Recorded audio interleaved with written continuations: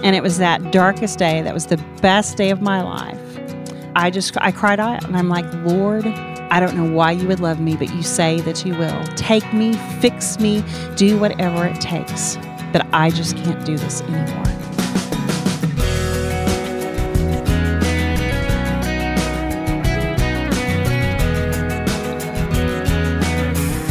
Hi, everyone, and welcome to this week's edition of First Person. I'm Wayne Shepherd. Our guest today, Marta Greenman, will tell her story in just a few moments, and you'll get to know a woman who, although a victim of abuse, has now found freedom and joy despite her past. For those of you who may be new listeners to First Person, through simple conversation each week, we introduce you to people whose lives have been redeemed and set on a path of joyful obedience and service to Christ. Each interview you hear on the program is also archived on our website, firstpersoninterview.com. When you go to the website, just click on the Listen button for a list of all past programs, which you can listen to at your convenience, or subscribe to First Person as a podcast and receive automatic downloads via iTunes. Visit us online at firstpersoninterview.com. Well, over the past couple of years, one topic we've not dealt with is the topic of sexual abuse. But that's how the life of today's guest began, as she was abused as a child, and it caused her to spin out of control in many ways until she turned her life over fully to Jesus Christ. Marta Greenman is going to tell her story in her own words today. Well, I think the first thing that needs to be known is that you can't have a message without a mess. And that was my life. It was a real mess. I'm sure that's not something you wanted to happen, though. Oh, absolutely not. I grew up in a Christian home. I had wonderful, godly parents who loved me, who taught me the Word of God and took me to be with His people. But yet, I found myself at 29. My life was never more of a mess. Tell me some of the circumstances, and I know this has got to be a painful story for you, but God is using your testimony today, so tell me what was going on. Well, it all started at the age of 6 when I was sexually abused. And because my mother had very specific instructions to stay away from this person, and when it happened, I kept it secret for at least 30 years. That long? Yes. Oh, my goodness. And so because of that circumstances, I wanted to control my life, control everything around me. I was not going to allow that to happen. Was that a single instance, or was it ongoing abuse? No, it was one single instance. It was not anyone in my family. And so for many years, I really tried to say, oh, it wasn't that big of a deal, because it wasn't continual. It wasn't anyone in the family, because I'd heard so many stories of abuse that were just horrific that, oh, well, I can deal with it. It's not that big of a deal. You didn't tell anybody. I did not tell anyone. And yet it shows the damage that's done from one encounter like that for a lifetime. Yes, it does. Absolutely. I began living a life of the master pretender. And I because my parents were so faithful to church, I saw how people acted in the church. And so that's how I acted. But I also had a very dark side to my life. And I started smoking at a very young age, drinking. I had actually my first abortion at 17. Oh. And you hid all this? Absolutely. Absolutely. On the other side, I made good grades in school. I played volleyball. I was in the drama department, music department, and always had that wonderful smile on my face. Mm-hmm. Talk to me more about your feelings. I know this covers a long period of time, but those teen years, to live with that kind of secret, and probably didn't really understand the damage it was doing to your soul to live with that secret. Looking back on it now, talk to me about those teenage years.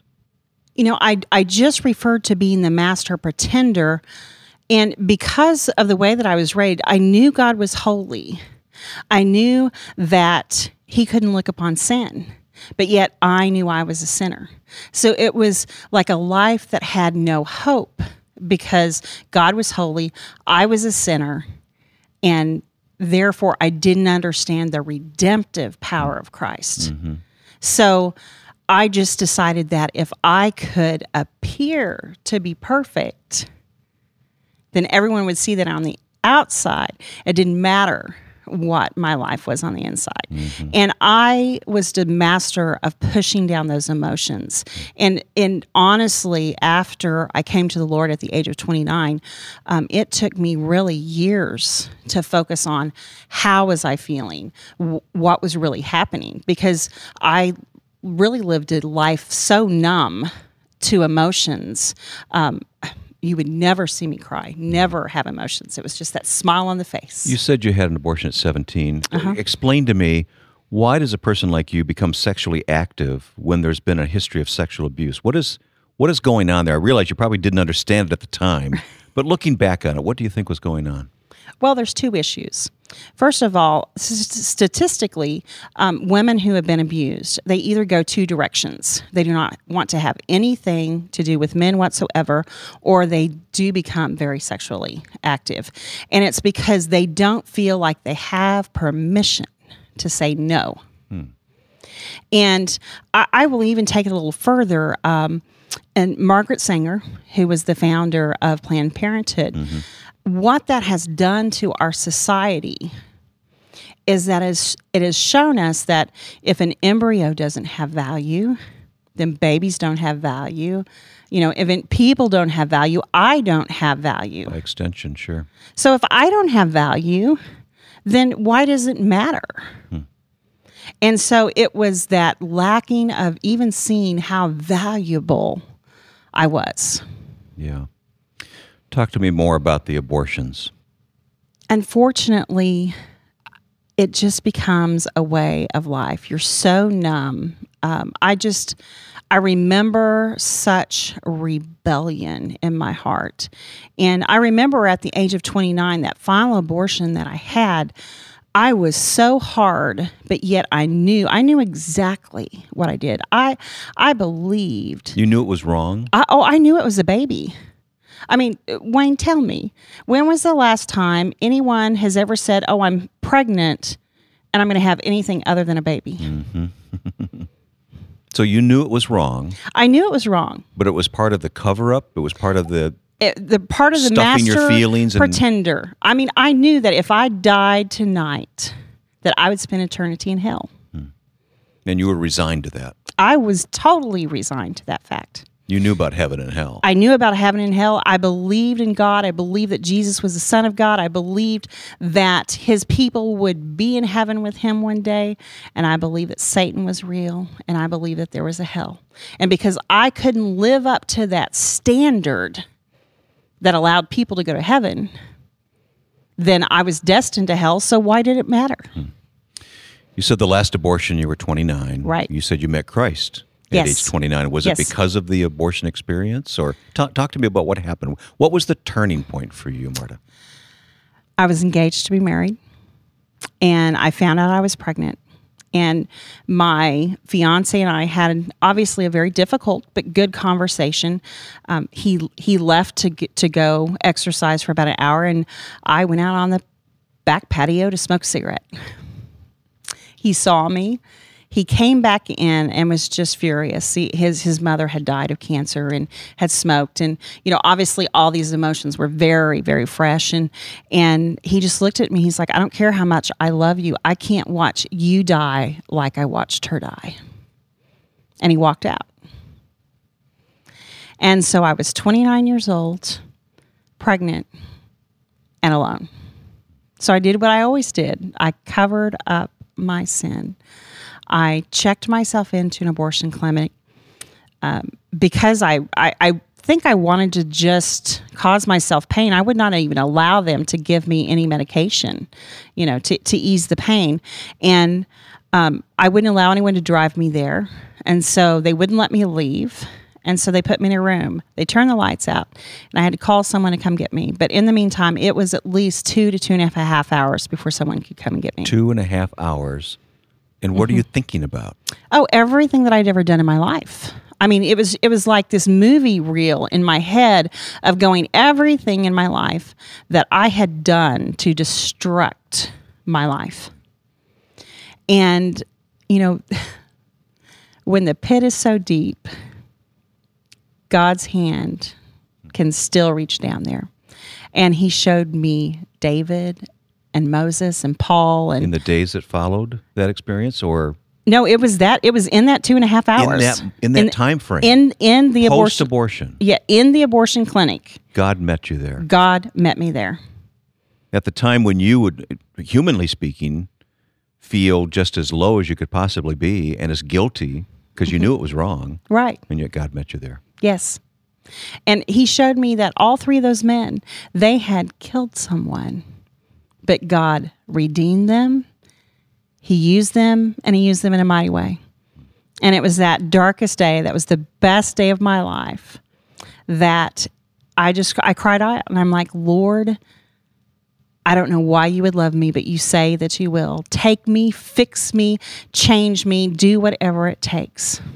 But I just can't do this anymore. And he did that. So you gave it all over to Christ. I gave it all over to Christ. But did you tell anybody else? You know, because of the way that I was raised, I mean, my mother would have told you, well, she walked the aisle when she was 6 years old. I understand. And so I don't even think I had a realization of what had happened to me until I started studying God's Word. And I was in an inductive Romans class for Why did 2 you do years. that? Why did you start studying the Bible like that? Well, very shortly after I became a believer, I went into prison ministry, and I was talking to probably one of the very first people in prison, and I was telling them a wonderful story of Peter on the road to Damascus. Peter? Yeah, well, as you know, Peter was not on the road to Damascus. It was Paul. But God used that situation anyway, and he showed me two very important things. Any old bush will do. He used me in spite of what I didn't know, despite of anything that I had, and also that I needed to learn the Word of God. And we'll hear the rest of Marta Greenman's story coming up today in the second half of this edition of First Person. Next week on First Person, you'll meet a businessman who knew God was calling him to something bigger. My minister told me in 2007, when I was at a very tough point in my life, he told me, he said, Stevie, he said, the will of God will never take you where the grace of God will not protect you. Wayne, I pray every day to be worthy of the position that the Lord has me in. Stephen Camp, executive producer of the upcoming movie Brother's Keeper, next time on First Person.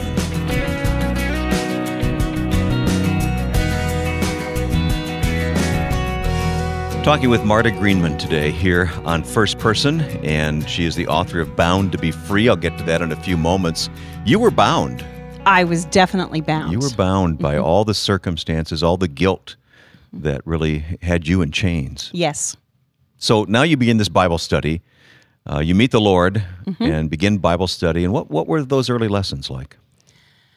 Well, the homework was an hour a day, 5 days a week. And at the time, I had just become a believer, just gotten married, just moved to Dallas, Texas, and every single thing in my life had changed. I was working about 60 hours a week, and I'm like, Lord, I know you brought me here, but if you want me to do this, you're going to show me how to do it, because I don't have an hour a day. And very, very quickly, he showed me, for the last almost 20 years, I had been taping a program. It was a soap opera. And when I was in fourth grade, I had mono, and my sister was addicted to the same soap opera. So you got hooked, huh? So I got hooked when I was in the fourth grade. And so God showed me. It was an hour. I had a decision to make. Was I going to do what God was asking me to do, or was I going to keep on doing what I was doing? Mm-hmm. And never in my wildest imagination would I have believed that 17 years later, after that one step of obedience, that God would call me to write a Bible study. So through that, he just gave me a passion and a hunger for his word. And it was about 2 hours a day, almost every day. Let me back you up a little bit, though, because in the intervening time between really coming to Christ and turning it over to Christ and beginning this Bible study, you must have grown and come to grips with your past. And did you begin telling others about your past then? Very, very few people knew. But in 1997, I ended up on a plane to Romania with our church on a mission trip. And God in his sovereignty knew that he was taking me to Romania, which is a country that has the highest percent per population of women that have had abortions next to America. I've been to Romania. I didn't know that, though. Yes. And so the very first time I was there, I remember I could sense the Lord just tugging at my heart just to speak and share my testimony. And I kept saying, no, I can't do that. And finally, just with tears in my eyes, I just began to share. And I didn't know what the people that I was talking to, I mean, I had no idea about the statistic that I had just given you. And yet, when I was finished, the lady just looked at me and tears streamed down her eyes. And she began to share with me that she too had had an abortion. And, you know, God is so wonderful. He's so creative, because in sharing my testimony and sharing what God had done in my life, not only did he begin to heal the woman that I was talking with, he began to heal me. And It's I think like a mirror was being held up. Yes, it was. And, you know, that is Satan's big deception. You know, John 10:10 talks about Satan came to steal, kill, and destroy. And part of the way that he tries to deceive us and kill us is for us to not talk about the things in our life, the sin that we have. Because if he can cover it up and push it down, then God can't free us. Mm-hmm. And that's where you feel the shame and the guilt. And I have such a heart for that, because it's such a prevalent issue that I see, especially in the churches today. I mean, we're supposed to be a hospital to free people, and yet we come inside and we put our smiles on our face. And we shoot the wounded. So you began telling your story. I began telling my story. Did you find freedom in that? Oh, absolutely. Absolutely. Not only did I find freedom for myself, but I found that God used that to free other people. And through that entire process, through me being able to minister to others, it was the Word of God that heals, and it's that opening up. It washes our soul. Mm-hmm. By His stripes, we are healed. Yeah. So you write this Bible study, something you never saw yourself doing. Never. It's called Bound to be Free. Bound to be Free. Talk to me about your vision for it. Well, it's about sanctification, you know, that big theological word. It simply means to be set apart to God from the defiled things of the world, to be dedicated to Him. And throughout the study, it shows you what God's responsibility is and what our responsibility is. And Philippians 1:6 tells us, "For I am confident of this very thing, that He who began a good work in me will complete it until the day of Christ Jesus." And He is the one who starts the work. He is the one who will complete the work. And so the sanctification process, that's His job. Our job, John 15:7 talks about abiding in Him, remaining in Him, and that's our job and our responsibility. So is Bound to be Free for victims of horrendous things like sexual abuse, or is it for everyone? Yes and yes. Good answer. It was not designed for people of sexual abuse, but obviously it can help and it can restore. Mm-hmm. It's a story of redemption. I don't care whether you've had one lie in your life. You're still a sinner. Yeah. Or you're on death row for murder. The process that God has for us is the same for each of us. God just sometimes has to reach down a little bit further to get some of us. Mm-hmm.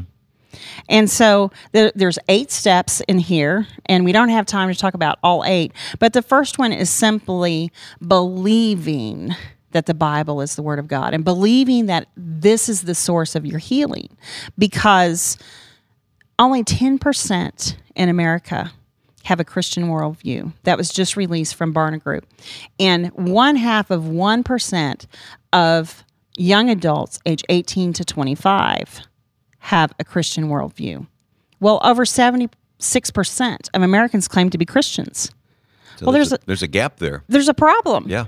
And so not only is this going to be getting back to the basic fundamentals of we as Christians, so it's good for the new believer, but yet I've met a lot of people, believers, who are well along the sanctification process, that God has worked in their life.